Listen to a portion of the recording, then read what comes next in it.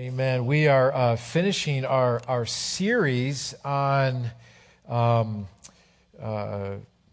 ID and who we are and who we really are and who we aren't and so on and so forth. So what we want to do here as we finish up these series of messages on our ID, on what really our true self-worth comes from, I want to just finish this whole series by just talking about what it truly means to be a new person in Christ. And I kind of titled the series, When God Changes Your Name. And the one thing I love about a relationship with Jesus Christ is He changes everything. And I believe that one of the areas that we struggle more than any other in our lives is our identity. We become very insecure if we don't excel in certain things, or we portray ourselves to people on what we want them to view our lives, or we vicariously live through our kids, and our worth is dependent on how well our kids do, or how successful I am, or what type of house I live in, or what type of car I drive. And that's a constant struggle living in America today, because we attach our worth to things, right? To the things that I've accumulated. Even Christ said our life is not in the abundance of what we own. And really that's what Christ came to do, to set us free from those external things that could really never change us. So we struggle with acceptance, we struggle with approval, we struggle with guilt and regrets from the past, and all which can easily shape our character and who we are today. And so what we end up doing is we look for counterfeits to make ourselves feel better, how successful I am, or how I try to make people happy and accept me, and my worth hinges on these external things. And so these are the traps that we fall into. And over the past couple months, we've tackled the issue of finding our true worth. And the question that we answered is, who am I? Am I defined by my job, my success? Am I defined by my body shape? Can I really find my worth? And as we've discovered, the answer is yes.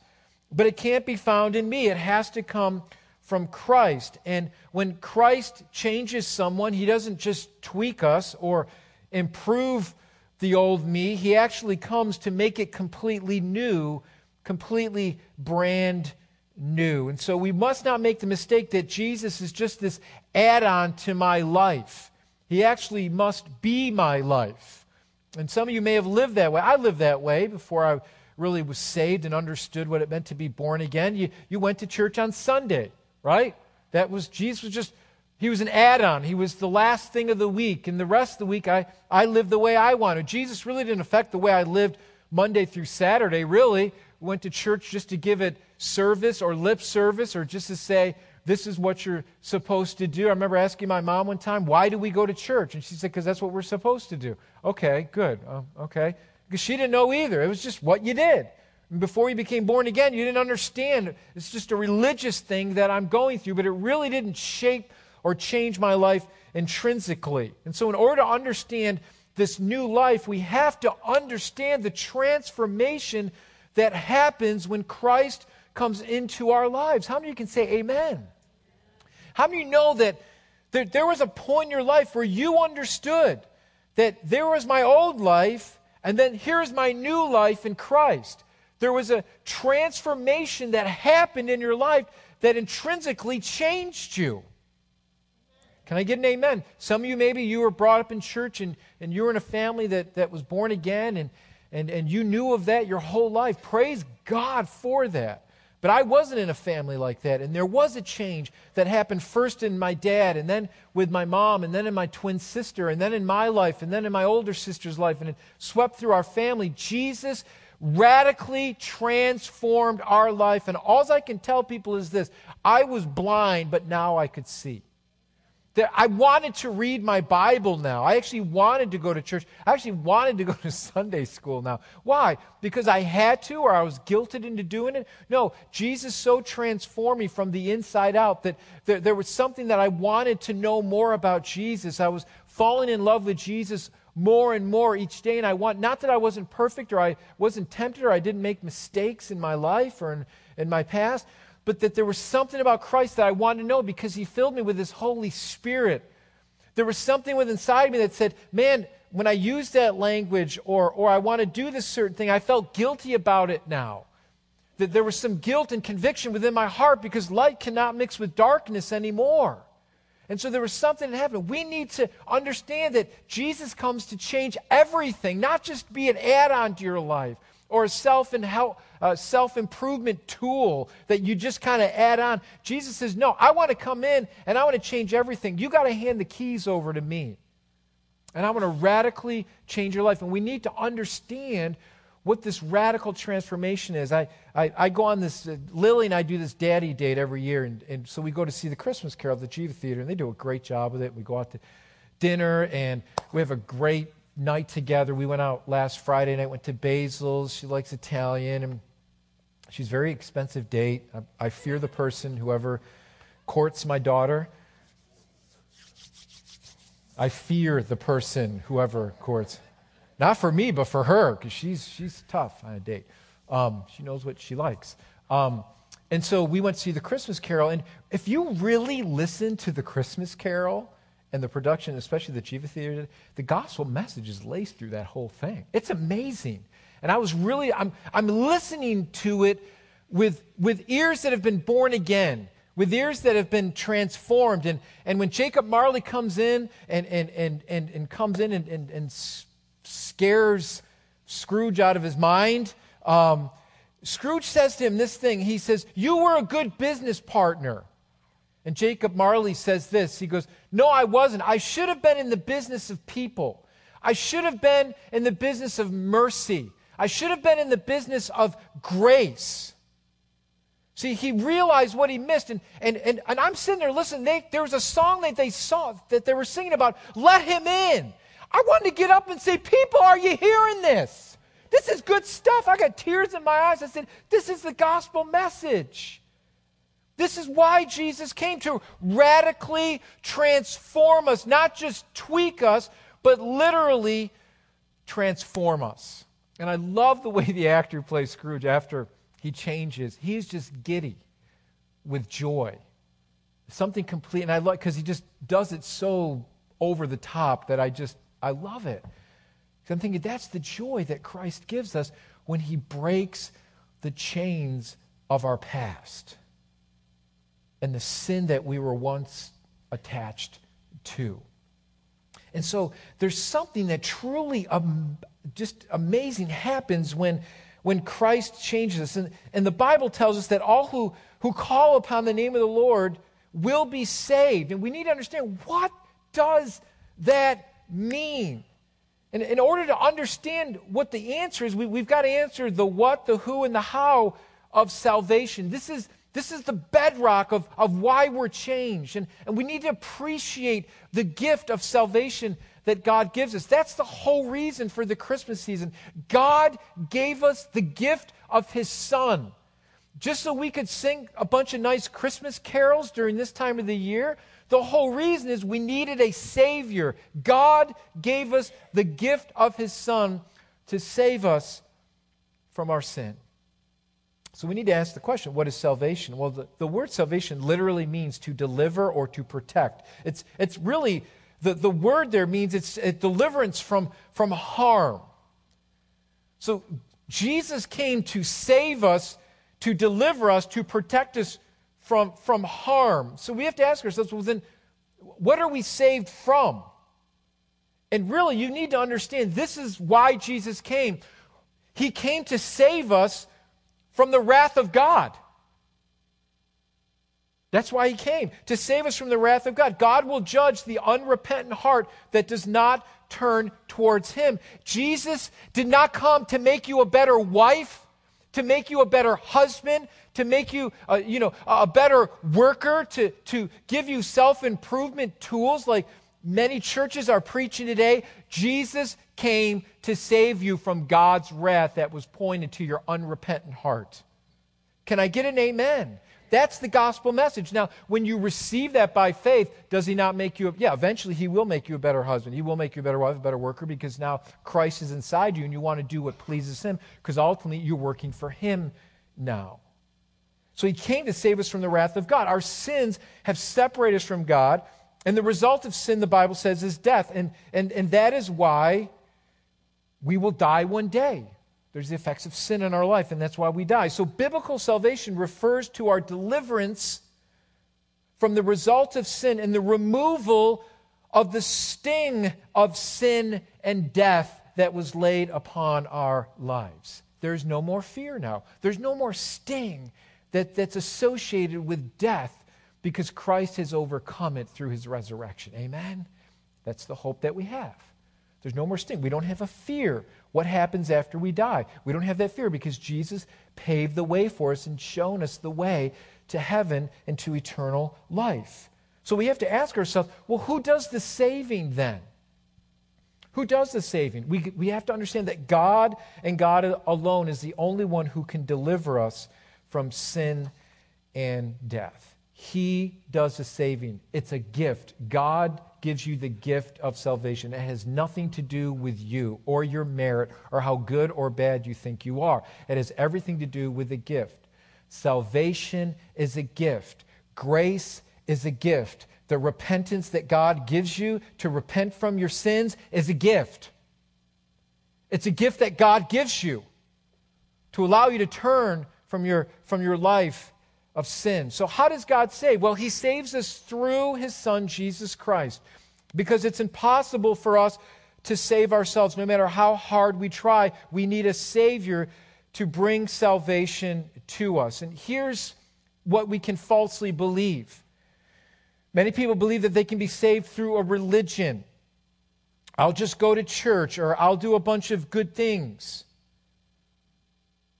I'll try to be very kind and considerate to people, and that will be good enough. No, we falsely believe that good works and religion can save us, but it can't. We need a Savior who is perfect, and that was through Jesus Christ. And as you read through the Bible itself, you see, even in the Old Testament, even the blood of bulls and goats were not enough to fully remove the sins of the people, right? It was a temporary atonement. It was a temporary covering that appeased God's anger. But guess what? Every single year there was that Day of Atonement. They had to go back year after year after year after year and offer up that sacrifice to the Lord because it was only temporary. It could not save them. It could not completely forgive them of their sins. It could just temporarily cover them. Isn't it interesting how we do the same thing today? Well, I'll go to church this week because I was bad last week. Temporary atonement. I'll clean up my language. Temporary atonement. But it doesn't save you. Are you getting me? Are you feeling me here? Are we here? Is anybody out there this morning? Are you with me? Okay. Good. I got to hear 8:30 crowd. I like when I hear the 8:30 crowd talking to me, okay? So talk to me, okay? Amen? Okay.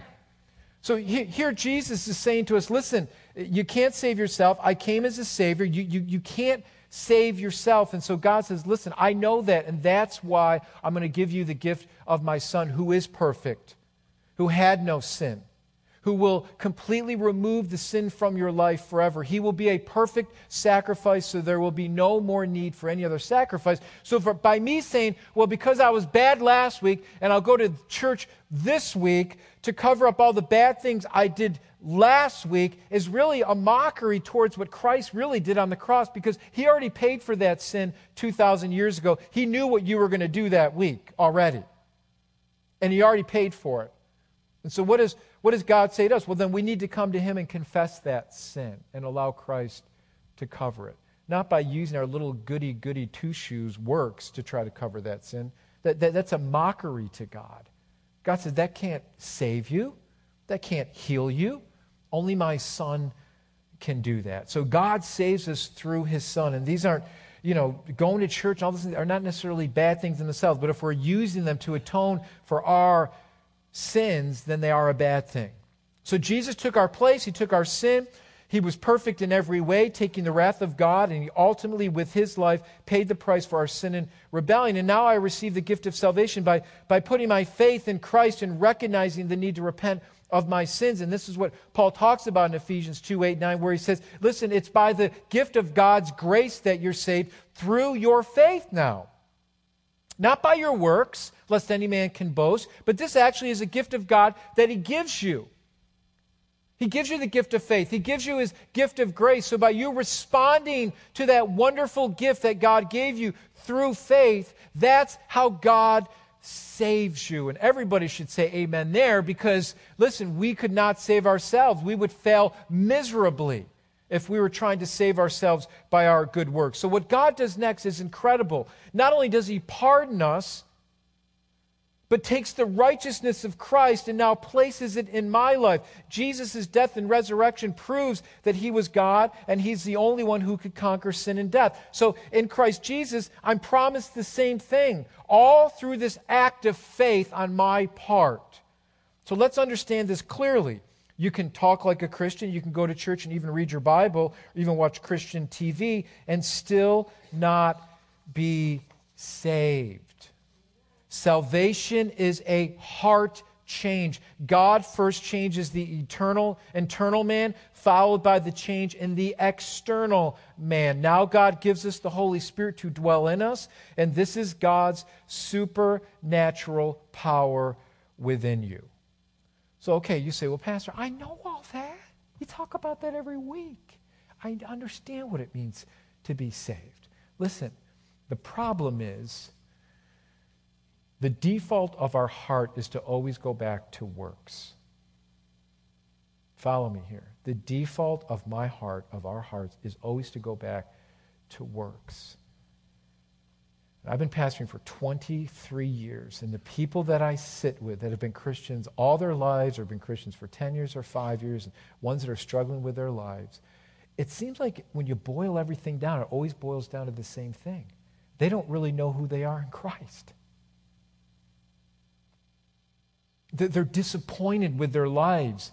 They're trying to make up with God by what they do or don't do. And there's this guilt and condemnation that drives their life. Listen, I know we're going to make mistakes, and I'm not trying to cover people's sins that make wrong choices. If we make wrong choices and we're disobedient to the Lord, we need to confess those things to the Lord and allow God to heal us and forgive us and move on with our lives.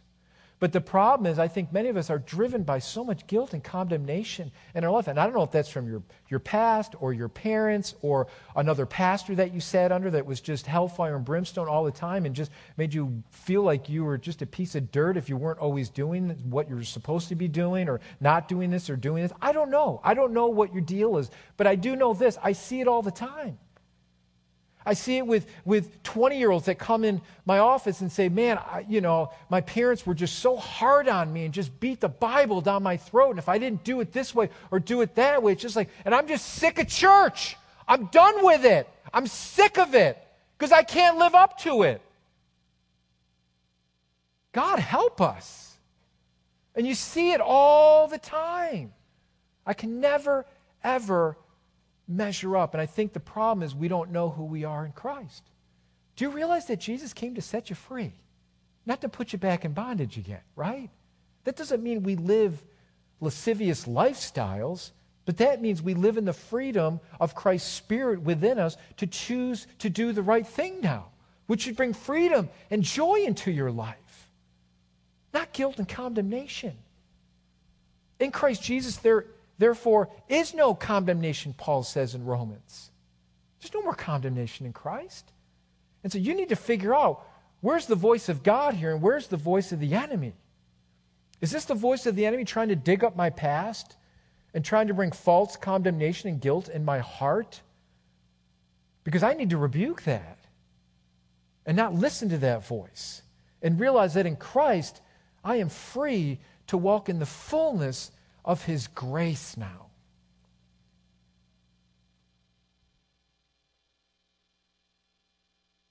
I'll be honest with you, one of the things pastoring for so many years, if I get to the end of my life, the end of my pastorate, the only thing I want to be remembered for is this, is that, Barden, you were faithful to preach my word. You didn't get sidetracked in all this other foolishness and hullabaloo. I don't even know if that's a word, but whatever. I'll use it. Sounds good. But man, my prayer for you is that you would live healthy lives before Jesus Christ. And there are so many unhealthy Christians just walking around with a bunch of garbage and chains. I mean, It was just, the Christmas Carol thing was so, when Jacob Marley came back, and he's got they did such a good, and we're on the edge of the row where he walked down the aisle. So the pastors, Lily and I were on the other side, and Lily was like, I'm so glad we're over here, Daddy, because it's scary. He's got the face, and he looks like a ghost. He's, Ebenezer! If you guys have seen it, it's freaking me out. So we're on the other side now, right on the aisle, And so Lily's like, I want to sit on the aisle this year. I'm like, I don't know, I'll sit on the aisle. So when he came by, she whispered, she goes, I'm glad you were on the aisle, Daddy. It was kind of funny. But he's got his chain, and he's dragging around his trunk. He's dragging around for the rest of his life, because that's what his life was attached to. The stuff of his life that was meaningless. And so he's trying to get the message to Ebenezer that this is going to be your life too if you don't change. And the saddest thing for me is a follower of Jesus Christ that's the same way. They've got their chain to this big trunk, and if you open up that trunk, it may not be a bunch of money, whatever, but it may be guilt and condemnation and regrets and performance and all that garbage that you're trying to do for Jesus that's just a chain that you're dragging around that's not setting you free. We got to let Christ set us free from that garbage, from that stuff that keeps us from truly knowing Him. And so what I want to do is I want to unpack this for us this morning. The juxt of this message, I want to talk about Peter and how God transformed this guy. If you know anything about Peter, you've read the Bible, he was a train wreck waiting to happen, right? He probably wouldn't be on my list for the top 12 disciples, right? Peter wouldn't be, I don't know if I would have picked this guy. But Jesus saw something in this guy, and I think that just a person that epitomizes a changed life would be Peter. We know Peter. If you've read anything about Peter, he was outspoken. He had the habit of speaking without thinking. He was this rough fisherman who worked hard for a living. He was the guy you wanted on your side if there was a brouhaha that broke out, right? He was that guy. Maybe today he would have been an MMA fighter. I don't know. This wrestler, I don't know what this guy would have been, but he was definitely a rough guy, and Jesus knew this about him. He could fly off the handle at any moment. And what was incredible about the first encounter that Jesus had with Peter is that he gave Peter a new name in his first encounter with him. His given name was Simon Bar-Jonah, which means Simon, son of Jonah. And Jesus, the first time, calls him Peter. The Greek there is Petros in the Greek. It's Cephas in the Aramaic. And Peter's name literally means the rock. I'm going to call you the rock. He was the original rock, not Dwayne Johnson. If anybody you know that. He wasn't. Peter was the original rock. Dwayne Johnson ripped that off from Peter. Why would Jesus call him the rock when he was just the opposite of being a rock? We need to look at Peter's track record. He told Jesus that he'd never leave him or deny him, wouldn't turn his back on Jesus. And we understand that he denied Jesus in front of a junior high girl. He cut the ear off a servant named Malchus. In most cases, he did not use self-control. However, Jesus saw something that many would have not seen in Peter. Jesus saw Peter for what he could be. He saw Peter for what he should be. And it's funny sometimes because Jesus, if you read through the Gospels, Jesus will call Peter Simon, his old name sometimes. And usually Jesus called Peter Simon when he was acting in the flesh or in his old nature. Simon, what are you doing?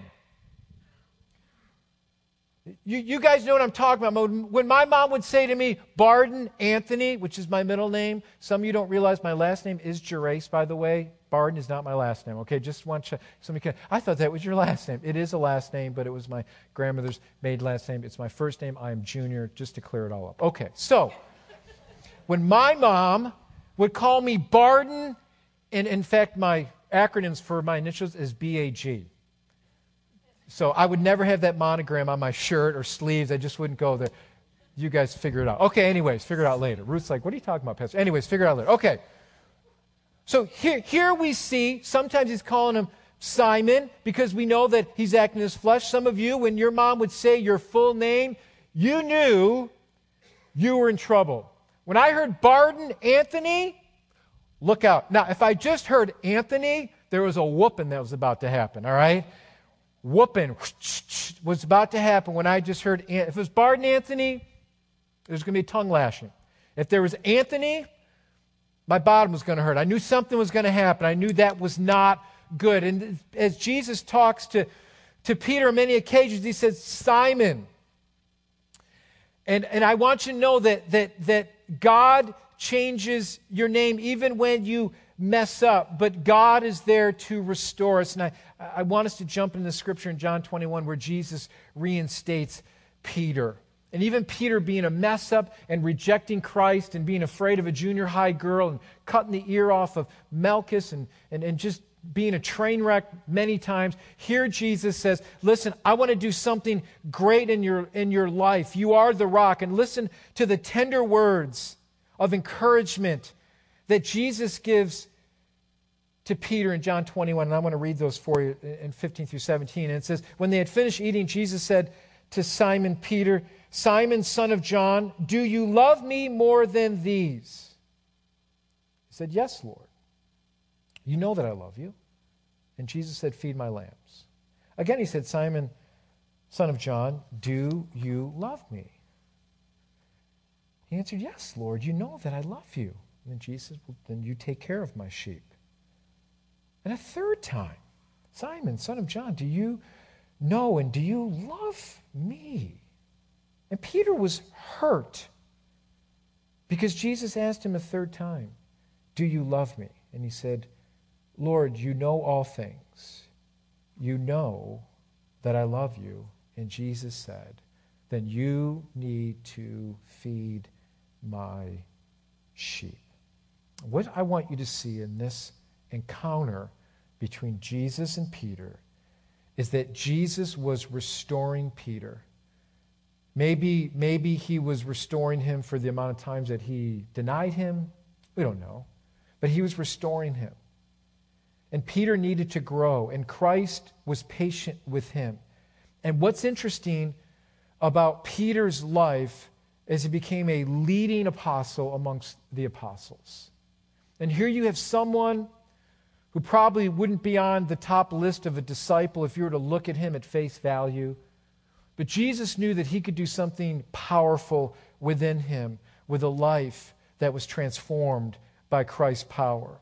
And so Peter was a changed man who found his worth in pleasing God. And as we see this through the book of Acts, we can read his letters that he wrote before his death. And I believe the letter that Peter wrote is a perfect description of what our life should look like in Christ. And Peter writes this very verse, this letter at the end of his life, and he writes it with much wisdom. He writes this to encourage us not to give up, to continue to grow up. And Peter was a testimony of God's restoring power to take a life that was inconsistent and to make it into a life that could be used for God. And I want you to listen to the words of a mature Peter who Jesus could have easily given up on him, but he restored. Do you love me? Then feed my sheep. Do you love me? Will you follow me? Jesus poured his life into Peter, and I want you to listen. In 2 Peter 1, 3 through 9, I want you to listen to a mature Peter as he writes these words. And he's talking to his listeners about growing in the faith. And he says these words, by his divine power, God has given us everything we need for living a godly life. We have received all this by coming to know Him. Peter knew the Word. The word know, there's an intimate knowing. Intimately knowing someone. Not having a casual relationship, but intimately knowing someone personally. He said He's called Himself to us by personally knowing Him. The one who called us to Himself by the means of His marvelous glory and excellence. And because of His glory and excellence, He has given us a great and precious promises. And these are the promises that enable you to share His divine nature and escape the world's corruption caused by human desires. Do you think Peter understood that? You better believe it. Do you think he understood the transformation power that occurred in his life because of Christ? You better believe it. In verse 5 he says, in view of all this, make every effort to respond to God's promises. Supplement your faith with a generous provision of moral excellence. He doesn't say, hey, see how close to the line you can get without sinning. He says, no, excel for moral excellence in holiness. And moral excellence you need to supply with knowledge, and knowledge with self-control, and self-control with patience and endurance, and patient endurance with godliness. And I love how he ends this. He says, in godliness with brotherly affection, and brotherly affection with love for everyone. Listen to what he says in verse 8. He says, the more you grow like this, the more productive and useful you will be in your knowledge of our Lord Jesus Christ. But those who fail to keep in this way are short-sighted. They're blind, forgetting that they've been cleansed from their old sins. There's nothing worse than a crusty, mean Christian who doesn't show brotherly and love for one another. Peter said, this is how you grow. When you understand the great salvation that you were given, then you need to grow in your maturity, grow in your holiness, grow in your love for one another. If these things aren't happening, either you're not saved to begin with, or you're neglecting the great salvation that was given to you. Because if you understand this wonderful grace that was given to you, that you weren't saved on your own, that God bestowed His grace when you didn't deserve it, then this is how it should look. There should be generous provision, moral excellence. There should be self-control and patience and endurance, godliness, brotherly affection, and a love for everyone. He said, the more you grow like this, the more productive and useful you will be in the knowledge of our Lord Jesus Christ. What Peter is saying is very simply, you need to grow. Your identity needs to grow year by year in your attachment to Jesus Christ. We can't be going backwards. You see, Peter could have easily looked at his past and given up. But I believe he kept repeating the words of Jesus in his mind when Jesus said to him, you are Peter. You are a rock. I know what you should be. You are the rock, and through my power, you will build my church. And that's what Jesus says to you. Barden, okay, you made a lot of mistakes in the past. You're not perfect, but guess what? I'm going to use you to build my church. I've changed you for that reason, for that purpose, to build my kingdom. I want you to be a kingdom builder now. I can't build anything, but with God's help, I can build this kingdom. All you that have been on a missions trip, say amen, right? You understand that. Keep pastor away from any tools, okay? You get that. But listen, as part of God's kingdom, he says, listen, I've changed you for a reason, not to sit your fanny in a pew week after week.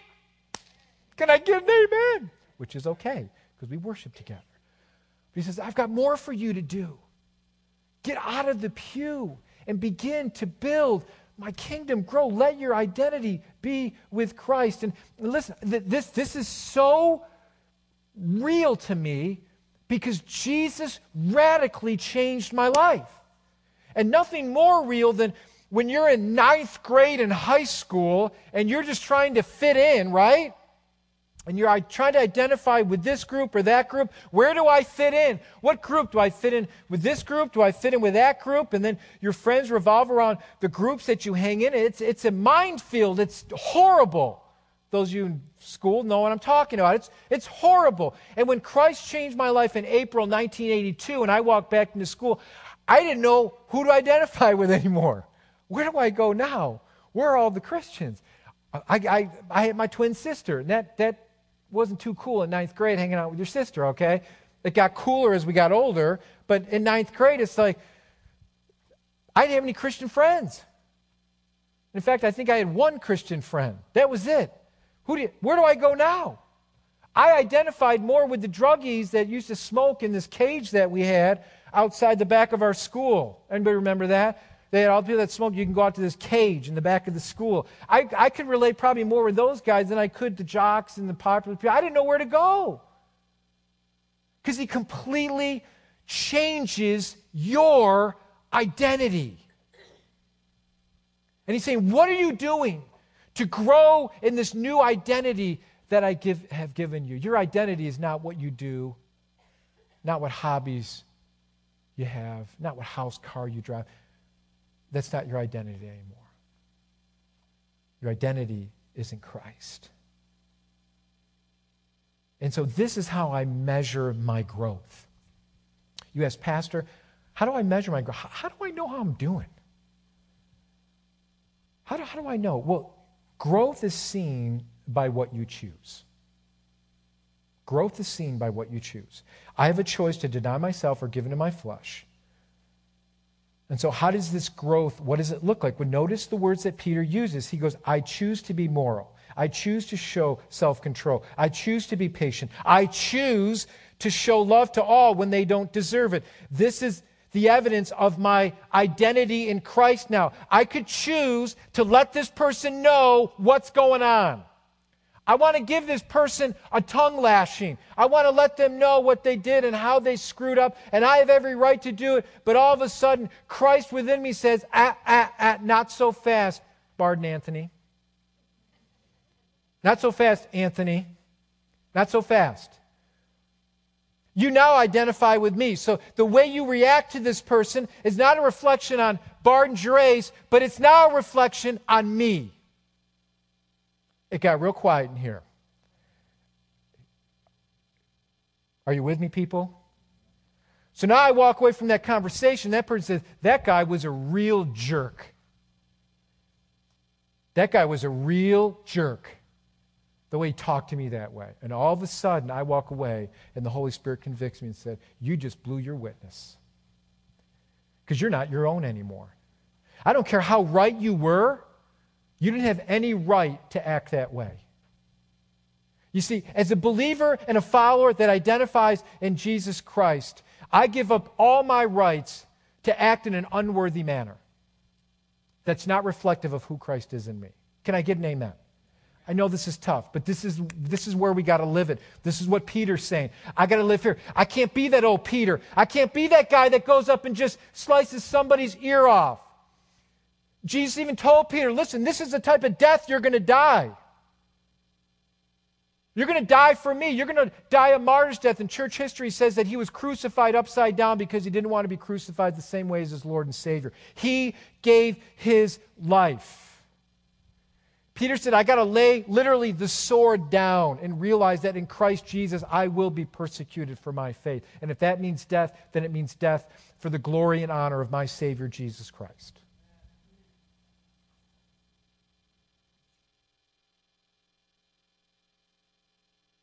You're not Simon anymore, you're Peter. You're the rock. And so we need to ask ourselves, am I living what I've professed? And I know we all make mistakes. We do, I do, you do, and we need to repent. When we make those mistakes, we got to go back and correct them. When you lost your temper with somebody at a store or whatever, you got to go back and say, you know what? I am sorry, I was wrong. Humble yourself. Amen? Allow Christ to use you. And say, I'm a follower of Christ. That's not the way I'm supposed to act. I'm sorry. Will you forgive me? And you allow the Lord to humble you and use you and restore you in that way. I was reading there's a pastor. His name is John Piper. He's written many great books. I was reading a devotion by him the other day, and I want to finish with this because he quotes someone that I thought was just excellent. John Piper says that we should never, ever, ever, ever grow weary of the slow, steady growth that comes from the daily, disciplined, increasing love affair with Bible reading. I love the way he put that. Because how many know we have affairs with all kind of stuff? And I'm not just talking about affairs with another person. I'm talking about love affairs with sports, with our hobbies, whatever. We like to grow with that love affair, right? We do. It's easy to get hooked up with things that we enjoy doing because there's a lot of fun. And not that those things are intrinsically wrong in themselves, but it's interesting how we have a love affair with these other things and we grow in it. We buy things to help with that love affair, to work on our skills or whatever. And I like the way John Piper puts it here. But we need to understand we should never grow weary of the slow, steady growth that comes from daily, disciplined, increasing love affair with reading our Bibles and having increasing intimacy with our Lord and Savior Jesus Christ. And I think sometimes as Christians, we want this quick fix change in our lives that's going to happen overnight. Jesus, why does this thing just change? Give me a pill. Give me just one little Bible verse that I can read that can fix it. And some of you had the little piece of bread with all God promises in there, and it sat in the middle of your kitchen table, and you picked out one of God's promises for the day, and it says, Jesus wept. Good. Okay, put it back. And you fix me, or you did the old flip through the Bible thing. Okay, Lord, I need a fix. I'm just going to flip through the Bible. Whatever page it lands on, Lord, I'm going to listen to you. Hallelujah. Oh, this is so spiritual. I'm surprised Pastor never preached on this. And then you stick your finger on the, okay, what does that mean? I have no idea, but Lord, you must be speaking something to me. See, we want a quick fix to fix our problems. And here's what John Piper, the Pastor Piper, is saying. He's saying, listen, no, it's this slow, steady, daily reading His Word, allowing God to change you day by day, week by week, year by year. He quotes in this devotional from J.C. Ryle, who was a pastor in England in the 1800s. If you ever get a chance, read like Sproul and, Jonathan Edwards, Charles Finney. Read some of their sermons from the 1800s. These guys got it going on. I'm not saying they were perfect, but when you read some of their messages, they're powerful. I read Charles Finney's autobiography, could not put the thing down. It was so powerful what God did through his ministry. Jonathan Edwards, all part of these great awakenings in America. Just if you ever go online, Google them, read some of their messages, they're great. But he gave this quote from J.C. Ryle. Pastor in England, very powerful pastor in England, did great things. He says this, J.C. Ryle. He says, do not think you are getting no good from the Bible merely because you do not see that good day by day. The greatest effects are by no means those which make the most noise and are most easily observed. The greatest effects are often silent, quiet, and hard to detect at the time they are being produced. Think of the influence of the moon upon the earth, the tides, slow and gradual, the air upon human lungs. Remember how silently the dew falls, how the grass grows. They may be far more doing than you think in your soul by reading your Bible, slow and steady, every single day. God, speak to my heart. God, I want to grow in you. God, can I chart my growth in you? God, are you working on the rough areas of my life? Am I allowing your Holy Spirit to speak to me? You've got to start identifying your life in Christ as a new person. some of you, you've got this hurdle in your life that you can't even get back past your salvation experience because you're still dragging up the guilt and the past of your sins. And Christ is saying, okay, you're saved already. Start growing, right? Start identifying with me. And some of you here, listen to me. As your pastor, I love you, okay? So I don't mean this as a mean rebuke, but I'm going to rebuke you right now as your pastor because I love you. This week is my 13th year at the church. 13 years at Living Word this week. 13th anniversary. As being your pastor for 13 years, here's what I want to challenge you. Listen. Take the next step in your walk with the Lord. Get involved in a small group. Get involved in a Sunday school class. Get involved in a Bible study. Start challenging yourself to read God's word. Even if you get the daily word for today, I don't care what you do. Get yourself into God's word and say, Lord, I want to challenge myself. Don't allow yourself to slip back into your old ways. The things that you were grappling with 20 years ago and you're still grappling with those today, say, God, listen, I need you to change me. I'm going to lay this thing before your feet every single day. And I want to get serious about you. I want to get serious about my growth in you. Because it's so easy for us, whether or not we believe it or not, it's so easy for us to allow the things we do to identify who we are. And Christ is saying, listen, here's the reason why you're miserable.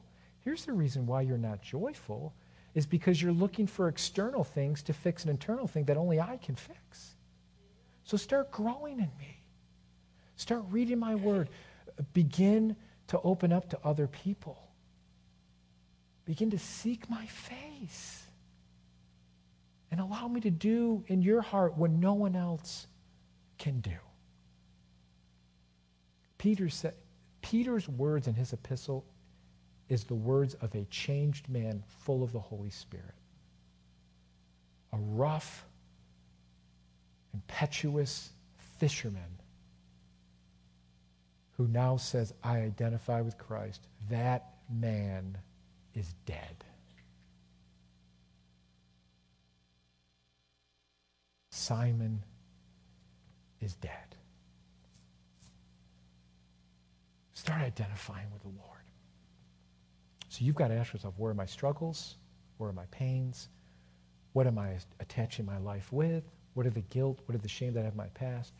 And the problem is growth, growth, growth. You need to start maturing in the Lord. Begin to challenge yourself.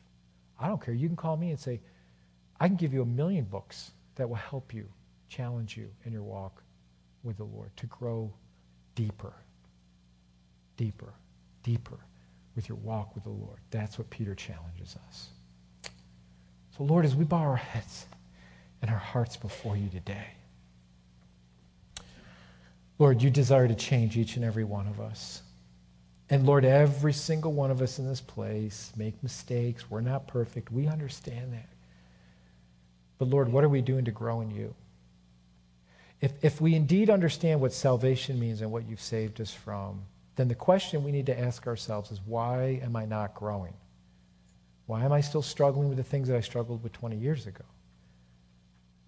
And so, Lord, humble us before you. Humble us before your mighty hand. And challenge us to have a love affair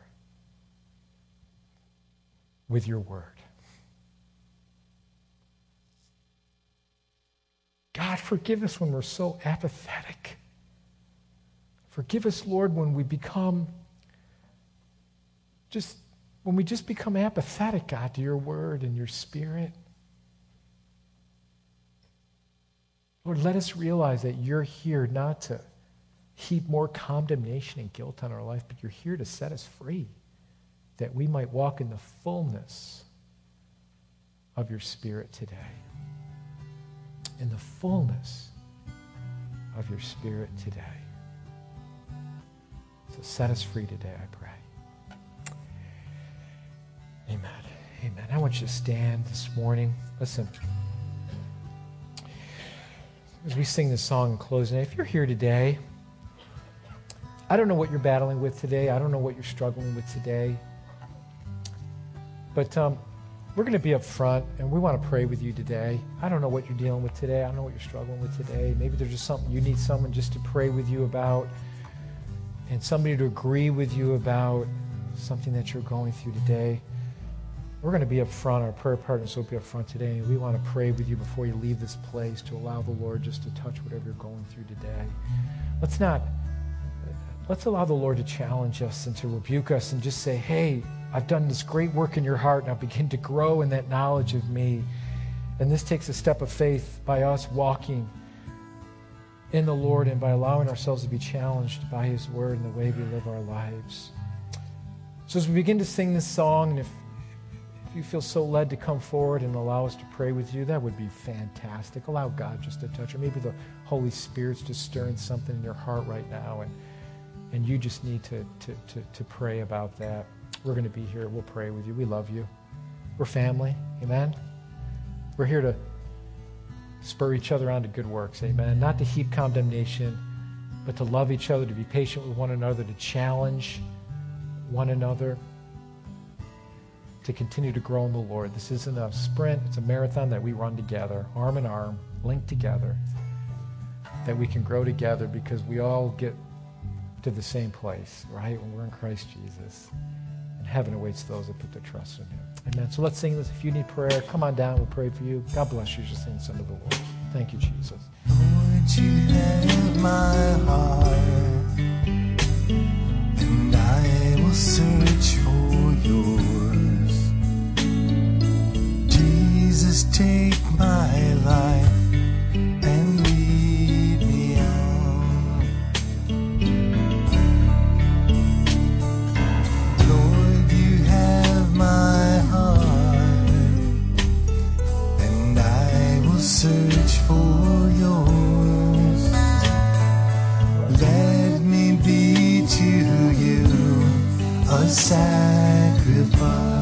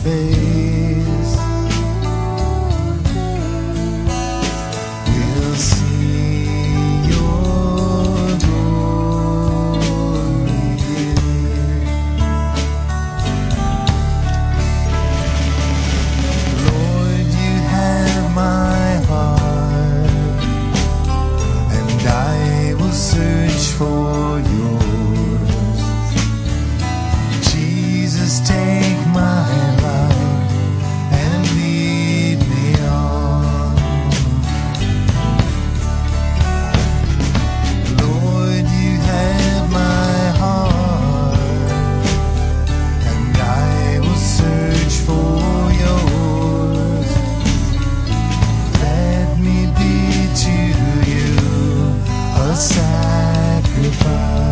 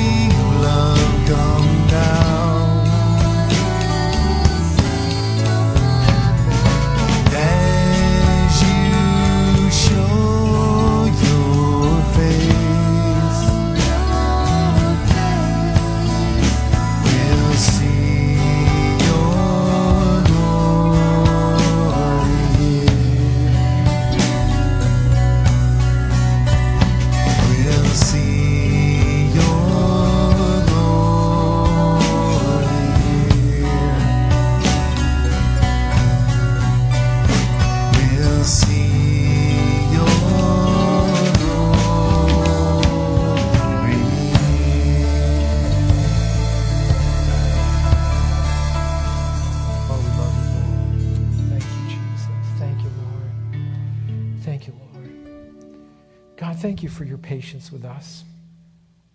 Lord, I know that God, we make so many mistakes in our lives, and you're patient with us. Thank you for the example that we see in your patience and the way you dealt even with Peter, that you restored him so that he could do the things that you've called him to do. And Lord, I pray for us here today. I know it's easy to get apathetic in our walk with you and just to allow side issues to captivate our hearts, to cause bitterness to reign in our hearts. God, you want to take all that stuff away, that we can serve you with purity and with a motive that is pure before you. And so, Lord, I pray today that you would just do the work that you need to do in our hearts here today. That, God, we would be a people that would grow in you, that would, just as John Piper said, have a love affair with your word. God, help us to fall in love with you every single day. And Jesus, what you said to Peter was, do you love me? Do you love me? Do you love me? Lord, that's the question that you asked to each and every one of us here today. Do you love me? And Lord, let us do what you called us to do and to build your kingdom. You've given us the gifts that we need, and sometimes we're intimidated, we're fearful because we feel like we're going to make mistakes. Well, guess what? We're going to make mistakes. But Lord, you'll give us the strength, you'll give us the power, Lord, that we might go forward in your strength. So Lord, may we just go forward in your power today and just challenge us here today. Each and every person, I pray that you would speak to us individually with what you desire us to do as we take that step in you. So we thank you for your word today. We thank you for your patience in our lives. We thank you for loving us first. And so, Lord, we respond by saying we're your servants and we want to be used by you. And we just thank you and we love you. And we ask these things in Jesus' wonderful name. Amen. God's word is good, isn't it? He's always so good to us. Amen. Let's just give him praise today. His word is faithful and good. Amen.